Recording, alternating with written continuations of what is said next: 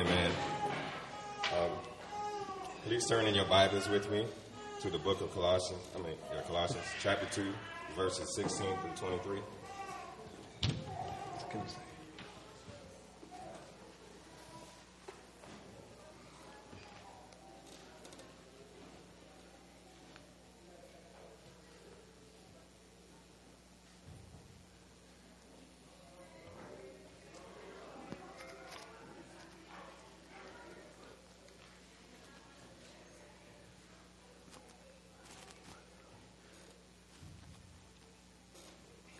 Therefore, let no one pass judgment on you in questions of food and drink, or with regard to a festival or a new moon or a Sabbath.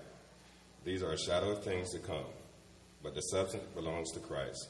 Let no one disqualify you, insisting on asceticism and worship of angels, going on in detail about vision, pumped up without reason by his sensuous mind, and not holding fast to the head, from whom the whole body, nourished and knit together through its joints and ligaments, grows with a growth that is from God.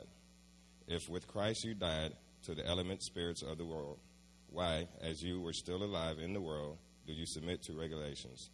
Do not handle, do not taste, do not touch, referring to the things that all perish as they are used, according to the human precepts and teachings. These have indeed an appearance of wisdom and promoting self-made religion and asceticism and the severity of the body, but they are of no value in stopping the indulgence of the flesh. Thank you for the reading of the word. Guys, will you pray with me? Bow your heads. Dear Jesus, we thank you. We can come to you and talk to you, Jesus. What a joy. And Lord, we're just asking you right now that your Spirit will guide us to bring glory to your name. You would fill us and allow us to enjoy your truth. Lord, do a redemptive change and continues to fulfill your promise that you say, he who begun a good work in you will perfect it until the day of Christ Jesus. Lord, we pray for that you will be doing a work in us right now. We love you, and we're excited just to continue to be in your presence. In Jesus' name, amen. Please be seated, family.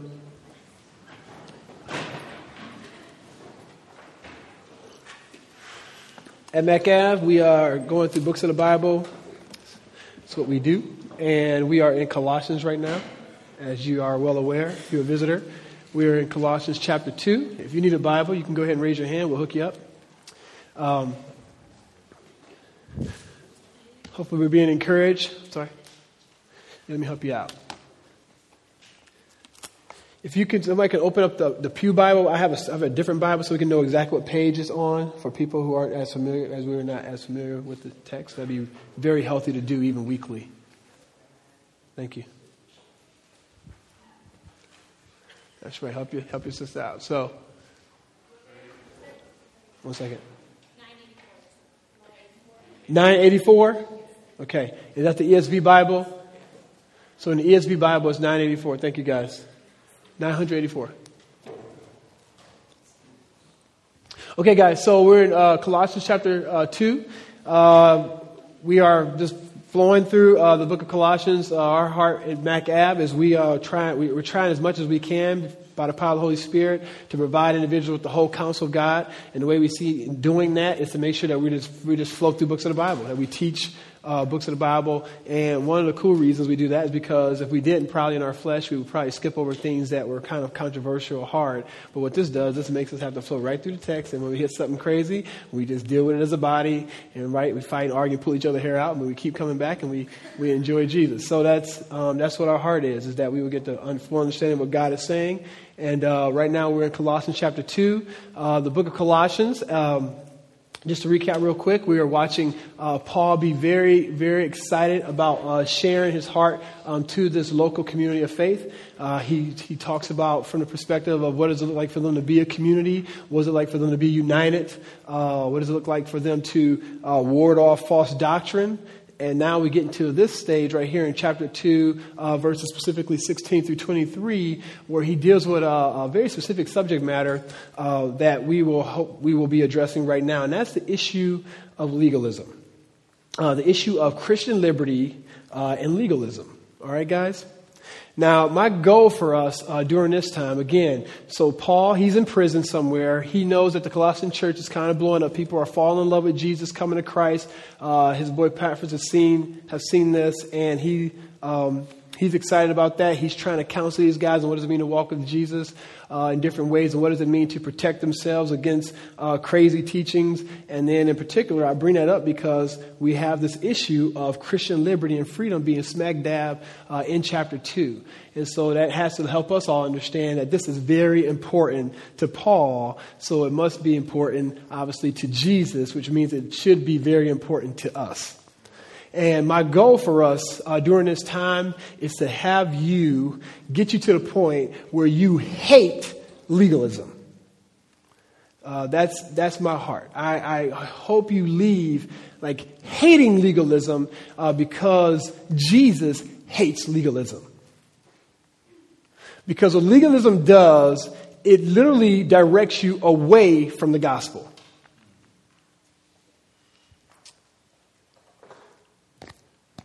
So we're going to start here in verse 16. And before we start, actually, what I want to do, to get us on the same page, I'm using the word legalism. Let's go ahead and define what I mean by the word legalism. First and foremost, the word legalism is not a word you're going to find in Scripture. Okay? The word legalism basically is a term sort of like the word Trinity. It's a term that individuals have formulated in order to describe a theological premise in Scripture. So the premise theologically is chock full in the Scriptures, but the word isn't there. But we're going to we're going to look at what Paul is doing, and hopefully it'll make sense in a moment. But we're going to discuss what is legalism and why should you hate it as a believer. And even if you're not a believer here today, hopefully you'll see that this is at some level is where we all are. And then Christ has to do something in us, because being moral or immoral, I'm proposing you still are disdaining God. So I'm going to prove that in a moment. Okay. Personal legalism. Personal legalism is when we adhere to God's rule, notice, in our own power because we want God's favor. Okay. So there's two key pieces here. Okay, it's doing something for God in your own power, but also doing something for God in order to, and to have the audacity to think you're going to gain God's favor by what you and I do.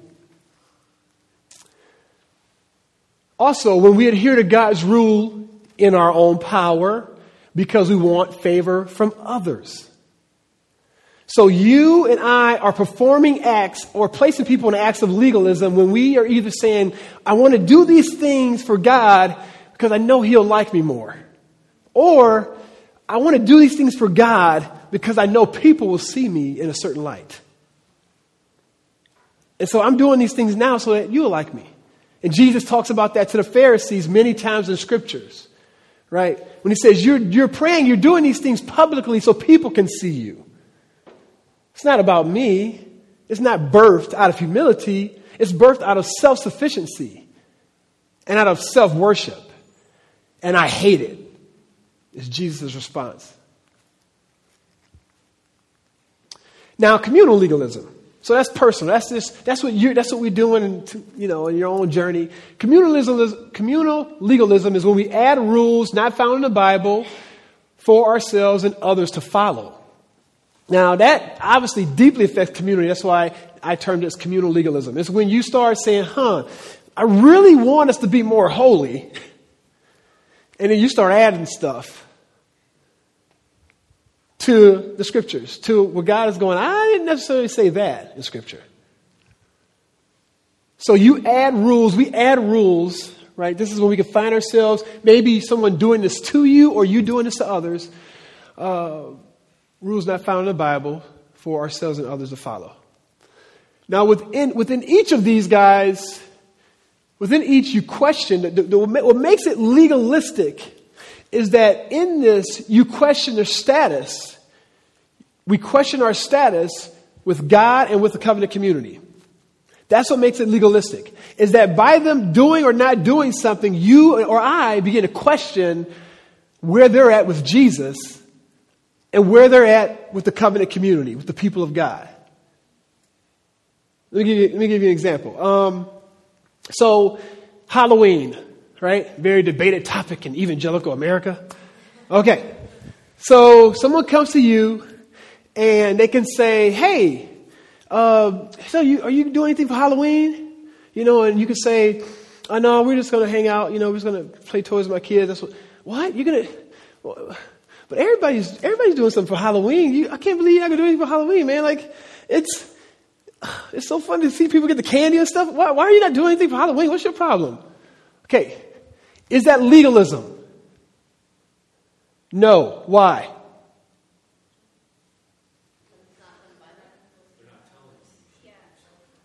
Even if they were telling you should do something for Halloween.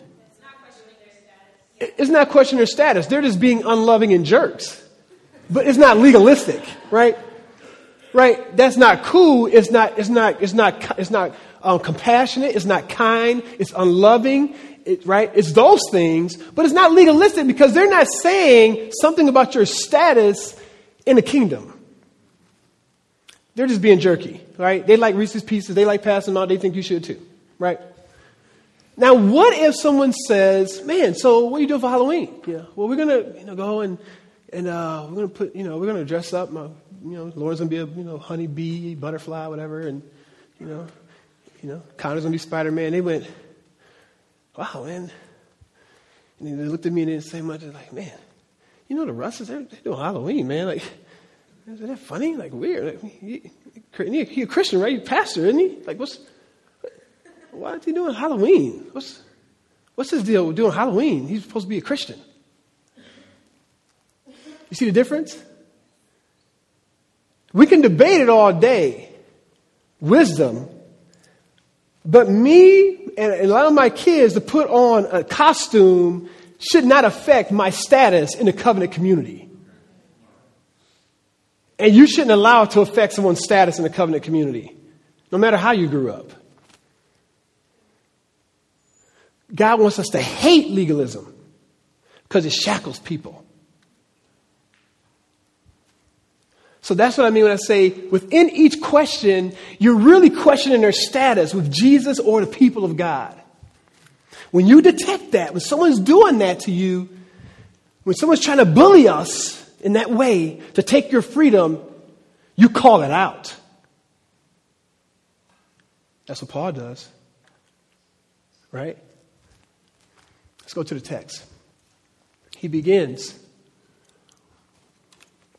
Therefore, let no one pass judgment on you in questions of food and drink or with regard to a festival or new moon or a Sabbath. So Paul clearly, now if you are familiar with your Bibles, if you're new to reading your Bible, there's a book in the Bible called 1 Corinthians where Paul addresses this whole issue of food. So we've seen that before. We've seen Paul say, hey guys, why are you guys getting all bent out of shape about food? Okay, look, demons aren't, all that stuff, like fake gods, Dagon, that's not a real God anyway, so it doesn't really matter. Don't get all bent up. Eat your chicken, you know what I'm saying? Have your roast beef, it's all right. He's like, but don't do things unloving. So he addresses in the scriptures, in 1 Corinthians 8, this issue of food and that we need to be free. It's interesting. He doesn't talk drink, though. So this is kind of, he's talking like food and drink. All right? See, Nate Egger wouldn't like to go to this church. That was a joke. He's not I like sangria, so I would okay. Let me focus. Everybody was like, why are they dogging Nate? No, Nate is like one of the godliest men here. Like, are you kidding me? We're going to get fired next week, right? So they're saying here that like food and drink, like that shouldn't be your focus here, right? He talks about here festivals and new moons or Sabbath. There shouldn't be special days. If a day is good for you, that's great. But as soon as you start to put that on other people, it shouldn't be the case because that's not why Christ died. For us to pay homage to days, but to pay homage to Christ. So God wants us to hate legalism. Let me continue on. He says, these are a shadow. Why? These are a shadow of the things to come, but the substance belongs to Christ. He says, guys, I just want to encourage you. I get it at some level when we were thinking this back before Jesus. Okay, you're kind of like, I told you to observe this day, and I wanted you to focus on these days because all those days, Passover, these different kind of celebrations, guess what they were doing? They were all meant to point to, right? They were all a shadow. All these different, the festival of booths, right? To sit in a tent for 7 days, remind yourself of the Exodus. All these things you were doing for thousands of years were all pointing to something. Guess what it was pointing to? Jesus. Jesus has come. Jesus has been murdered. Jesus has risen from the dead. Jesus is exalted as king now. You don't still have to worship. You don't have to do those things anymore. Because the shadow's gone, we now have the person. The substance is here. Christ is here. You don't have to stare at the shadow. That's his point. That's his point to us. We don't have to find ourselves grabbing hold of rituals and things of that sort for the sake of favor because we have the Christ. We have Jesus. Now, the reason why legalism is so evil to God is because, as we continue on the text, the works of legalism, they don't grow out of humility. Because the very actions of legalism, for you to say, I'm going to gain favor because of what I've done, is arrogance and prideful in its inception. Legalism lacks a contrite reliance on the mercies and enabling of God. So these are all building on each other. So legalism is so evil because you're prideful. It stems out of an arrogance, and that arrogance is that, guess what? What I do and who I am isn't only because of Jesus alone, but it's actually because of what I'm doing. It's not flowing out of this mercy that songs we're singing that I'm absolutely I'm hell bound without Jesus. And that Jesus takes me, if he wouldn't have, I would have still been hell bound the way the song goes. That's what y'all just sung 5 minutes ago. Okay? And the theological point there is that Jesus did everything. And so what legalism does, when we start to say, no, but look what I've done, or we start to place these rules on people that try to rock their status with the covenant community and their Father, God is saying, you've forgotten. You don't understand that God has enabled you to be holy. His mercy has even awakened you to understand what that means. So it just totally spits in the face of God. See, legalism finds its peak in self-reliance. It's when you feel like at some level, and this is very hard for us guys, right? Because you can find yourself being schizophrenic with legalism. You can find yourself being super humble and all of a sudden find yourself in legalistic tendencies. And so don't see yourself as like, well, I'm not really that bad. But really ask yourself, do you find yourself putting things on people that kind of the Lord hasn't said? I'll give you a story. An awesome sister of mine, I remember a long time ago, we had a young brother in our body who was an alcoholic, and then he got free from alcohol, and tell the story shortly. And he got free from alcohol, and so he was enjoying the Lord, but all of a sudden he started going back to bars with a couple other people. And a concerned leader in our body was like, look, can I talk to you for a minute? Came over. And I think it was really good for us because came over and said, listen, he shouldn't be doing this. He's weak. This is not good. But call him and tell him to stop, that he can't do this. And I said, well, I could tell, they're like, it's wrong. I said, well, I could tell him, hey, I think it's unwise. But if you tell him he can't because he's a Christian now, we've just added to the gospel. Because the gospel, even though we think it's unwise, even though she was smart, she was wise about it, the thing is, he loves Jesus. He's free to go anywhere he wants. And for you to say, no, you can't because you are an alcoholic, you can't go in there, you just missed the gospel. The sad reality is he went and got drunk, had different kind of bouts, actually left the body, and it's been a sad reality. You know what's interesting about that? What's scary is like a lot of times what can happen is that pragmatic experience, right, We chose to stand firm on Jesus. It didn't work out. The danger is we change our theology. Right. Well, but see, that's why we should have told him no. He wouldn't have got drunk. He would be a Christian. He'll be better now. We don't change our doctrine based on our experience. The reality is, he clearly got the gospel then. And I hope he would even see that, even though he failed and has fallen. God hates legalism. No matter how hard it is, when we see people going off the cliff, we know they're going to kill themselves and hurt themselves. We got to proclaim the true gospel. We told him it was unwise, but we told him you're free and we love you. Because we're saying, look, man, we trust God for your sanctification. Let me continue on. He goes on, let no one disqualify you in insisting on asceticism and worship of angels. So he starts with this whole piece of, so at first we see within the church, this first century church, there was some stuff going on here where they were kind of saying, hey, you're going to be really deep when you start, not eating on this day. Maybe it was some fasting. Maybe it was like, don't eat these certain things. Who knows what it was? But there was something in their journey that was saying, man, you're going to be kind of really serious about Christ when you do this. And you're kind of not if you're not doing this. And Paul says, no. The gospel is about Jesus and about Jesus freeing us from rules and empowering us to live a life of holiness. Let no one disqualify you, he says. Strong word. He used the word disqualify you in the realm of legalism. Isn't that interesting? Why do you think he does that? I'm proposing because Jesus hates legalism. And so filling Paul with his Spirit, he wants us to understand this is how serious this is. You start getting caught up in this. You start feeling like you can worship this thing and do this and all this is going to help you in your spiritual life. In essence, those things become your idol and you get disqualified.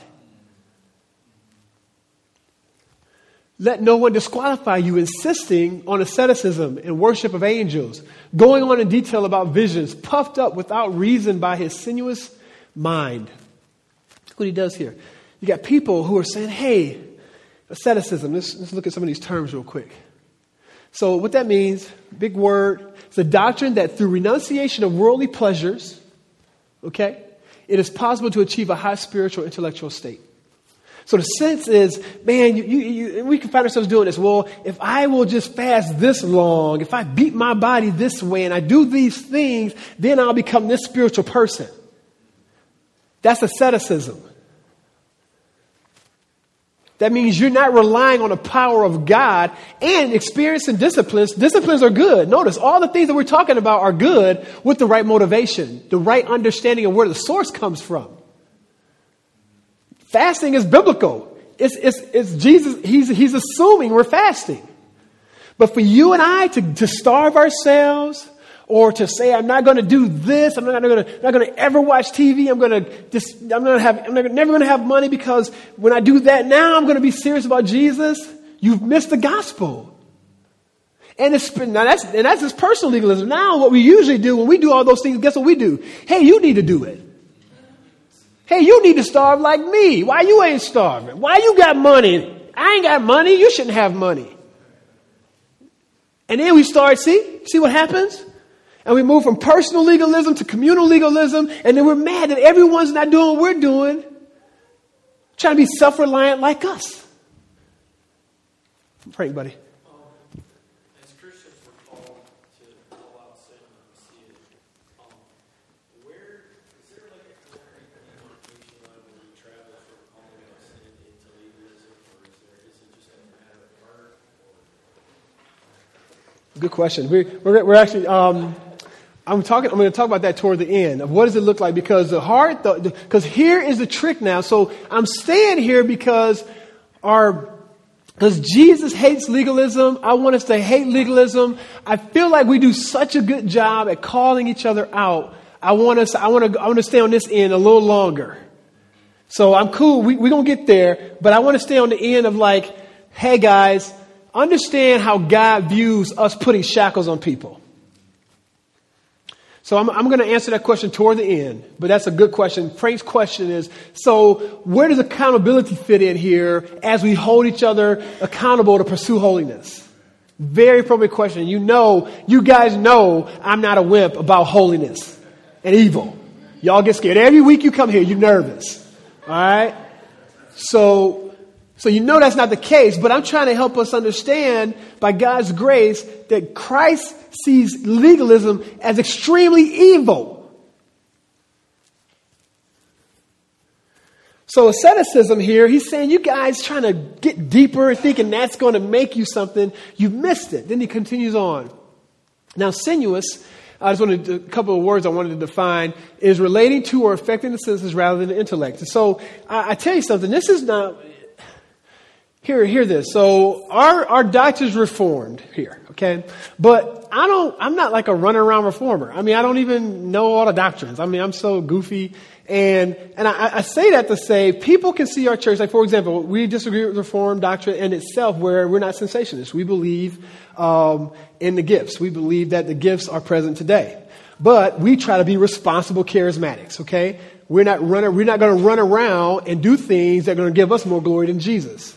Okay, and so we're trying to figure out what that balance looks like. Okay, I say it to say I'm very intense, and I test the spirits with great tenacity in this realm of spirituality and visions. And people said this, and God told me this, and all that. And I'll check you because I want to make sure that we're talking in a way that honors the Lord. And it seems that I'm in good company here because Paul's going off on these cats. Hey, can you imagine? So all these people thinking they're all spiritual. He's like, yeah, all y'all think y'all spiritual. You're sinuous minds. I mean, look what he says up here. You all puffed up about your vision. So, people probably in there talking about, so I had a dream last night and Jesus said to me, and he's just telling them, you all puffed up about your visions. Basically, your visions point to you more than Jesus. And I just want you to see something here.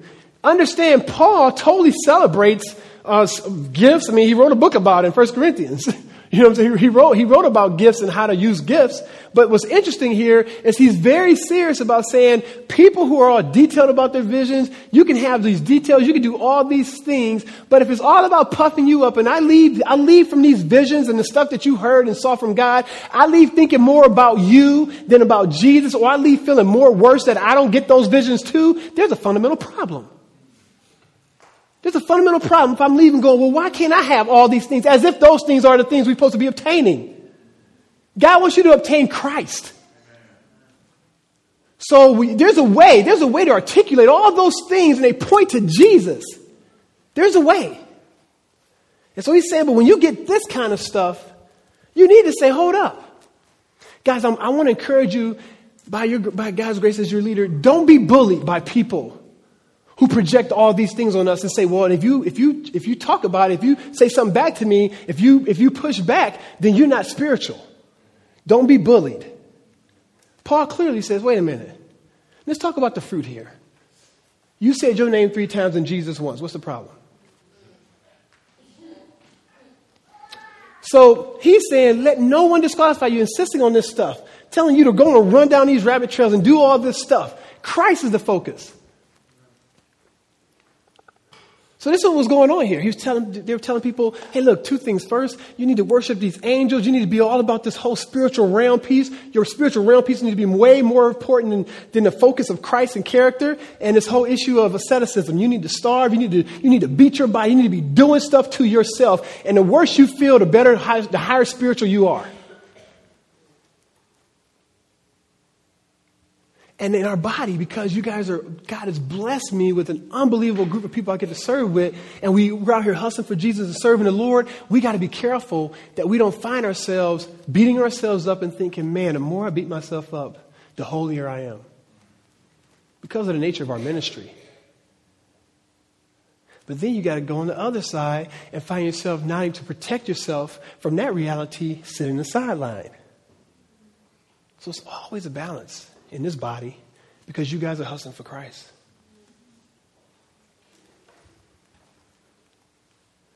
So the question is, well, I already answered it. Is morality evil or as evil as immorality? And I want to propose to you, yes. Here's what I want to propose to you as a difference. Morality is people not have the Spirit of God, trying to be good in their own strength. And then what morality is people who have the Spirit of God and aren't trying to be good in their own strength, but they yield to Christ and they experience Christ's mercy and they understand God's power. And now they're experiencing morality. I'm actually want to propose to you that that's not morality, that's holiness. And that there's a difference biblically between morality and holiness. And the issue is Christ. And that's why when you even see things in Isaiah, your works are like filthy rags. And we talk about this sense of like, and people in our minds are thinking, well, but I know a lot of really good people who aren't Christians and they do way more better things than this guy who loves Jesus. Well, the difference is the reason why his morality is so evil, because every time he does his stuff, he thinks he's done something good. And we walk around like, look at me, look what I've done, look how cool I am. And we even say, well, look, he's much better than this person. We still don't get it. That's not the issue. The issue is our nature is evil and we need a Savior.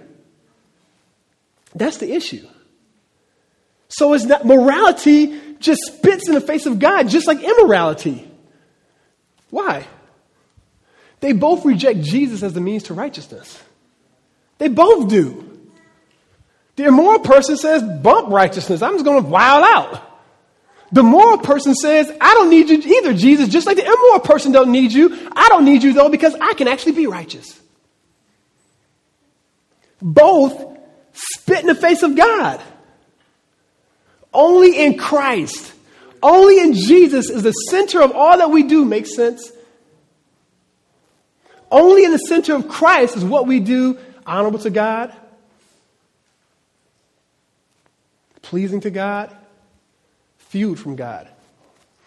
Guess what else? They both boast in independence and self-sufficiency. See, an immoral person, it says, I don't need to listen to you, God. I'm going to do what I want to do. Do my thing, get mine in my own strength. The moral person does the exact same thing. I'm not going to listen to you, God. I'm not going to hear when you tell me I need Christ. I'm going to actually try to achieve this thing myself. And I'm going to be my own rule and way toward what is righteous and what is not righteous. That's what's interesting about moral people, is that actually they change the rules. As we say, oh, no. That's why, right? Because the good things we do, we focus on those. The bad things we do, we kind of like, right?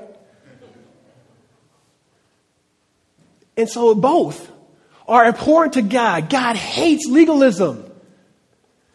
Legalism is the focus of morality. And God says, are you kidding me? Isn't that interesting? I would even propose to you, I would take a risk and say, isn't that interesting? Like, so at least the immoral person is saying, I'm done with you, God. He's not trying to act like he can reflect God's image. They're not trying to act like they can be like God. The interesting thing is the moral person actually is trying to act like they can be like God.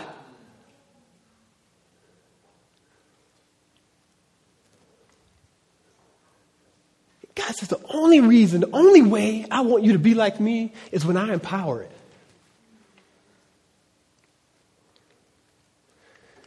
This is hard for some of us, but that's how serious sin is. They both boast of independence and self-sufficiency. Now, legalism's birthplace, I propose this is for both. Legalism's birthplace, which I think is even the biggest, is in unbelief. Unbelief that God can sanctify you and other people, can sanctify the community. That when we as a believer begin to enter into legalism, what we're really saying is, man, you know what? Thanks, Jesus, for the cross and everything, but I got it now.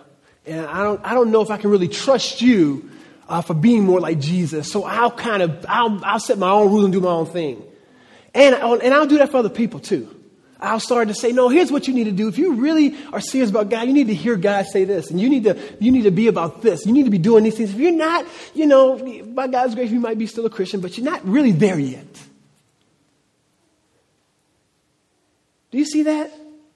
God hates that.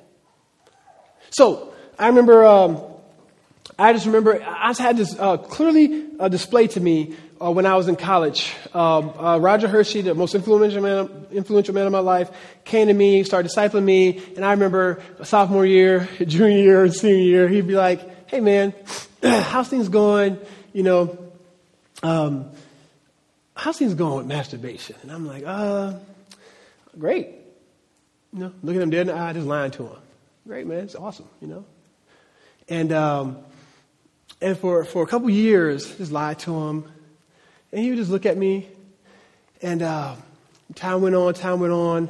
And it was almost like the Lord, I got into Michigan State University. God started giving me a lot of victory. And it was almost like the Lord reminded me when I started like repenting, and I came clean to my Bible study right in Miami of Ohio before I went, and God started doing the work in my life. It was almost like the Lord reminded me, like, hey, remember all those times you used to lie to Roger? And then he started reminding me of the facial expressions. And you ever had that, like, you started replaying those moments? And it was like almost the Lord was like, I just want to show you, he knew you was lying. And in my mind, I'm like, well, and why he didn't say anything? And there's other different methods. Me, I probably would say, you're lying. But no, I'm just kidding. But it was almost like the Lord was saying, I'm trying to teach you something here. I'm trying to show you a man who believed in the power of the Spirit. And he looked me in the eyes and knew I was lying and said, you know what? I'll be praying for you. I'll be praying for God to do something in you that you can't do in yourself. And I remember coming to him, and this is now, just like a couple years ago, and now we've been further. And I asked him, I said, man, did you know I was lying? He was like, I had my suspicions. So I've been praying for you, man. Just praying for God. And I remember during those times after I would share, when we had the ending time, and his prayers would be so centered on sanctification. It was almost, how you pray and you try and give a sermon in your prayer? It would be those prayers, like, Lord, bless him, allow him not to be unrighteous, wink, wink, not to, you know how those prayers are. He would do that to me. See, God gave him the grace to say, you know what? I can't sanctify this brother. God has to do it. See, legalism in itself says, no, I can do it. If I'm just nice enough, if I just feed him enough, if I just provide this, if I just do that, if I just started doing all these things, we start thinking that we can gain favor with God and he'll bless something. So the whole sense of you can think you can be holy by yourself, I think it stems in unbelief, guys. This is what he's dealing with here, with the people of God. Let's continue on. So morality that is birthed through a humble acknowledgement and empowering from God is holiness. We already talked about that. Because I want to make really clear here, morality is not a bad thing. We're very serious about righteousness. We're very serious about us being like God, that we bear his image and we reflect God's image. But what I will propose to you is that the scriptures are very clear, is that when we think we can do all this on our own strength, he does not desire that. God's assumption is that we are yielding to him and that he is doing the work within us. That's Ephesians 2:10. That's what he's talking about. I even quoted, he who began a good work in you, he will perfect. He does that work. He presents us to the Father as a spotless bride with no blemish. He does that. He didn't say, go get cleaned up, then I'll bring you to the Father. So he's like, guys, don't fall for that. Verse 19. And look what he says here. Don't get caught up in asceticism, thinking you can starve yourself. Don't get caught up in all these visions and chasing all this stuff. He says, why are you doing all that? With a sinuous mind. And notice the sinuous piece. It's like the focus is more on experience than intellectual. You notice that? That's the whole concept of being sinuous, right? Is that you get caught up in the emotion, the experience, which is very interesting, right? Because I'm proposing that's the Christian life, right? Is that emotions are important, our experience is important, but they don't trump facts.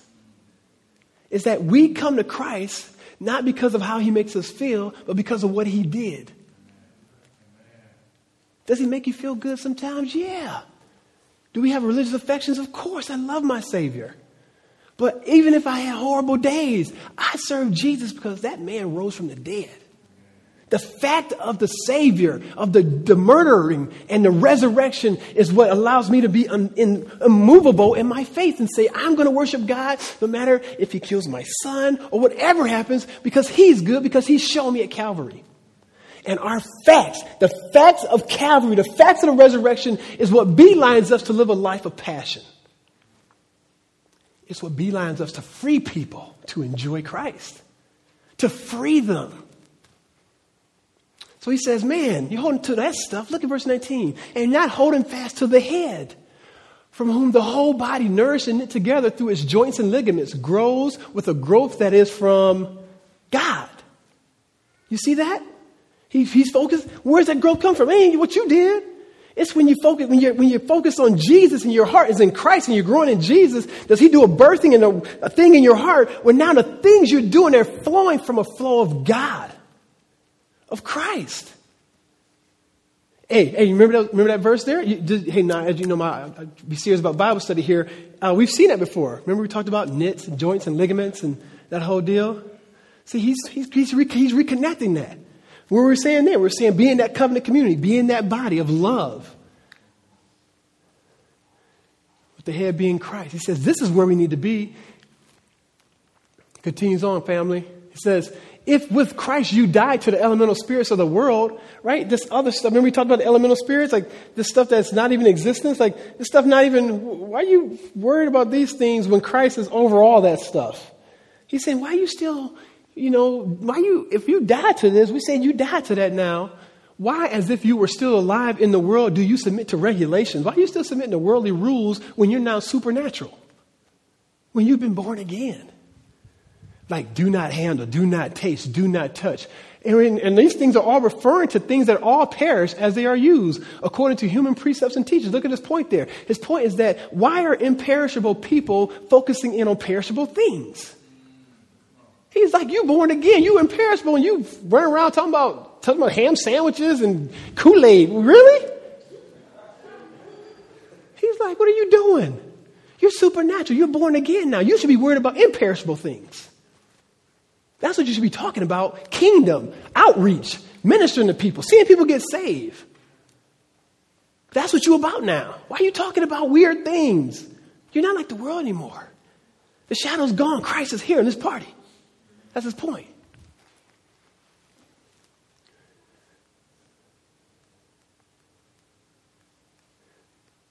He says, hey, look at this. So he says, guys, what are you doing? Don't do that, guys. He says, Mac Ave, keep your focus, okay? Don't get caught up in that silliness. And he says, those things that do not handle, all those things that we can get caught up in, he says, these have indeed an appearance of wisdom in promoting self-made religion, right? They come off okay. They come off kind of tight. And asceticism and severity to the body, right? Beating yourself up, walking around, look, woe is me. Oh, he's so holy, right? Doing all those things, people kind of get food for a little bit, right? He's like, yeah, you can get, it could be popular, but they are of no value in stopping the indulgence of the flesh. What's his point there? Now, when I used to read this, I used to think he was saying that, you know what, you can try to like not sin and try to be holy, but eventually the flesh is going to take you over. I don't think that's what he's saying. I thought it was like, you can try this, but the indulgence of the flesh is actually going to take you over. I think that's his point. I think his point is actually that in your pursuit and in my pursuit of self-reliance and holiness and morality, that when we are pursuing those things, when we're trying to stop sinning and not focus on Christ, when the focus becomes legalism, he says you are actually right then in that presence practicing self-indulgence. Do you see that? He's saying the very practices, the very things you're trying to get your way away from the flesh by being an ascetic. He's saying by even doing that, in your asceticism, you're indulging the flesh. So the very thing you see yourself trying to get away from, you're right in the thick of it and dishonoring God, I dare say, even more. Do you see that? Let me say it again for you. He says here, but there are no value in stopping the indulgence of the flesh. He's saying that actually you promoting self-made religion and asceticism and the severity of your body, beating yourself up, all those things are the practice of the indulgence of the flesh. So you haven't gotten away from what you're running from. You actually jump right into it through doing things that are not filled and led by the Spirit of God. He hates legalism. He wants to free us. He wants our church to be free. He wants our body to walk around with great joy and freedom, knowing what Christ has done. Knowing we don't have accusers anymore. We don't have to have a spiritual totem pole in this body. We don't have to see who's more spiritual, who's less spiritual, who has this gift, who has that gift, who's doing this and who's doing that. And how much we don't have to go there anymore because the hope is in Christ. What we should be talking about is Christ. Jesus. Christ is the focus, not our resume. Legalism will never make the body of Christ holy. it'll never make the body of Christ holy. Lives of self-reliance and self-sufficiency is just another terrible form of indulgence. That's just what I've tried to go through there. It's just another form of indulgence, guys. And Paul says, I hate it. So now, what is our motivation behind legalism many times? It's usually, I propose, usually a lot of times we either want more dynamic spirituality, right? So we want more of Jesus, and we start going, well, if I don't get these things, then I'm not going to get more of Jesus. You see that? That's a favor issue. If I'm not getting this or doing this, I don't get Christ. Do you see that? You see the danger in that? See the unbiblical center there? We want to maintain our spirituality, right? So you start off well, we start off thriving at Mac Ave, and all of a sudden we're like, well, I need something else, like an energy drink. So we go, well, I need something. Just reading the Bible and praying, I ain't getting it. I need something more to get God's favor. He says, no. Or we want to recapture it, right? We're just dead in the dumps. And we feel like, well, if I do these things. And Christ just wants us all to come to grips with the fact that he begins it and he does it. He wants us to have that joy. Usually regulations and human actions are brought in to bring or preserve what the power of Christ once created. So it seems to me as I'm thinking through this, usually when people bring in rules and regulations, usually around that is like people trying to keep what they think God has done or to try to move it forward. That's how it is. Right? You start a church, you get all excited, right? You rely on the Lord, and all of a sudden you're like, well, I want to get here. And so then you start thinking versus just praying and just enjoying Christ and preaching the gospel, you start thinking, well, I got to do this, I got to do this, and I do these things, and God give me favor. And just that quick. And the scary thing is you'll never even detect it. And I'll be leading you from a legalistic heart. God says, no. We see it. We see it when people, more spirit. When I was in college, you ever heard of tarrying for the Holy Spirit? Waiting on the Spirit, doing things. That's how people speak in tongues. You got to tarry. And the more you say stuff, the things come. That's all legalistic. If I don't get this, something wrong with me. Guys, I want you to reject that notion. I'm fighting against it right now. I'm telling you, it's not biblical. If you think you can motivate the power of God, you don't get the gospel. You cannot motivate a sovereign king. He is king in himself. He's good. And we just rely and trust. That's what we do. We enjoy our king. We don't pimp him.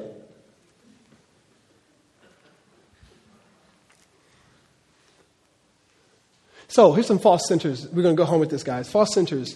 What can happen, and I always want to make sure in our body we don't do this, okay? What can happen a lot of times is, I don't know what happened with that one word in the middle there, is accountability, okay? What can happen is we can have a heart of accountability. I think, Frank, you said this, right? We can have a heart of accountability, all right? And then what happens is our culture has told us that don't be legalistic. In the Christian culture and even in the world, judgmentalism is that almost accountability is like, well, if you're holding someone accountable and you try to ask a question, then you start going, well, man, am I being judgmental? Because a person might say you're being judgmental because you asked them a question. Or you just might even feel that fear of feeling judgmental. And then what happens is a person feels judged. Then if they're a Christian, they go, well, are you a legalist? Or they'll sort of coin you as a legalist because they feel judged because you're trying to hold them accountable. You see that slippery slope there? And I always want to propose to you, don't believe the lie. Don't lose courage of accountability because you're scared that someone's going to pin you in these realms. We still have to hold each other accountable. God still desires holiness in a camp.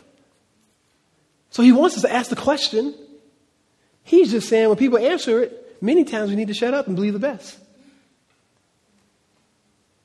So we can ask the question, but we need to give people freedom. That makes sense, guys?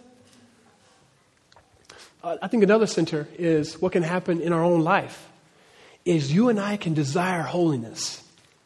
We can want God to be moving in our hearts. But what happens in our culture, again, I don't want us to believe the culture. The culture tells us if you are radically, passionately pursuing Jesus and in your own life, you want to read the Bible for 2 hours in the morning, you think, well, man, why am I so regimented? Maybe I'm a legalist. But you ain't told nobody that they need to do it. And you don't think that you're going to get more favor from God. You just want to experience all that you can for Jesus. So you just want to dive in, man. You just want to be in the presence of Christ. And what happens a lot of times is some of us I use the word scared-o-leads. That's a word I made up. Like we're scared to be holy, you know? And it's like we're going, man, I know what God wants from me and I want to experience the Lord. But man, am I going to be weird? Are people going to think I'm this way? And so are people going to think I'm self-righteous? Because I want to pray every time someone says, hey, can you pray for me? And I stop it. I say, let's pray right now. But if I do it again, and I did it, this is the third time with these people around, they're going to think I'm trying to be self-righteous, so I guess I won't say prayer. I guess I'll just pray for them when we go home. I won't pray right now. I'm scared. I don't want the body to think that I'm trying to be too holy. Or man, we had lunch or something, and someone's saying something negative, and I want to say, hey, well, let's not talk about that. Let's exalt Christ. But if I say that, everybody's going to think I'm holier than thou, so I won't bring up Jesus, because I want to make sure people know that I'm down to earth too. Or I'm at the basketball court and I want to encourage brothers and I want to really, encourage people, and I'm not just dogging cats and people are getting roughhoused and I'm saying, hey man, let's not do that. Let's exalt the Lord. Well, but that's not what the fellas do. So I think I don't want to be made self-righteous. So I shrink back and I lose my witness. And I'm praying for our body that we wouldn't be scared to be holy. But fueled in Christ and experiencing the gospel, man, we would want all that Jesus has for us. And we will be willing to be misunderstood. My point is that people are going to put you in these realms. People are going to mistake your heart. They're going to judge you. And this church has been judged many times on being legalistic because we're saying, hey, you're not going to come serve this community unless we say this is what we're about. If people say we're legal, I'm saying, I ain't said nothing about you and your spirituality and your walk with Jesus. I ain't said nothing about you in Christ. I'm telling you, you're not going to pimp this church and play this community. That's what I'm telling you. That's not legalism. I think that's wisdom. And so we get played too. But be willing to be misunderstood. Because one day my hope is that Christ is going to say, Aaron, I know how people lied on y'all, but I'm pleased. Thank you. I'm pleased, son. That's my hope. And I want your hope to be Christ. Don't worry about what people are saying. You be holy for Jesus. And you ask those hard questions. But ask the Lord to allow your heart to not be self-righteous. And make sure you're freeing people. Let's be a church that frees each other to worship Christ, guys. Okay? Let's pray. Lord Jesus, we love you and we pray for that. We all right now, we confess our tendency to see our own spirituality and to not look at our dark spots and say, man, we need to make all these other people a little more holy. Then we'll be all right. And Lord, we confess that madness and we submit to your rule and reign. And we pray that you would sanctify your church. And Lord Jesus, that you would sanctify us. And that you allow this to be a body that hates legalism and loves Christian freedom. Holy Ghost, allow us to love Christ-centered freedom. And we ask this in Jesus' name. Amen.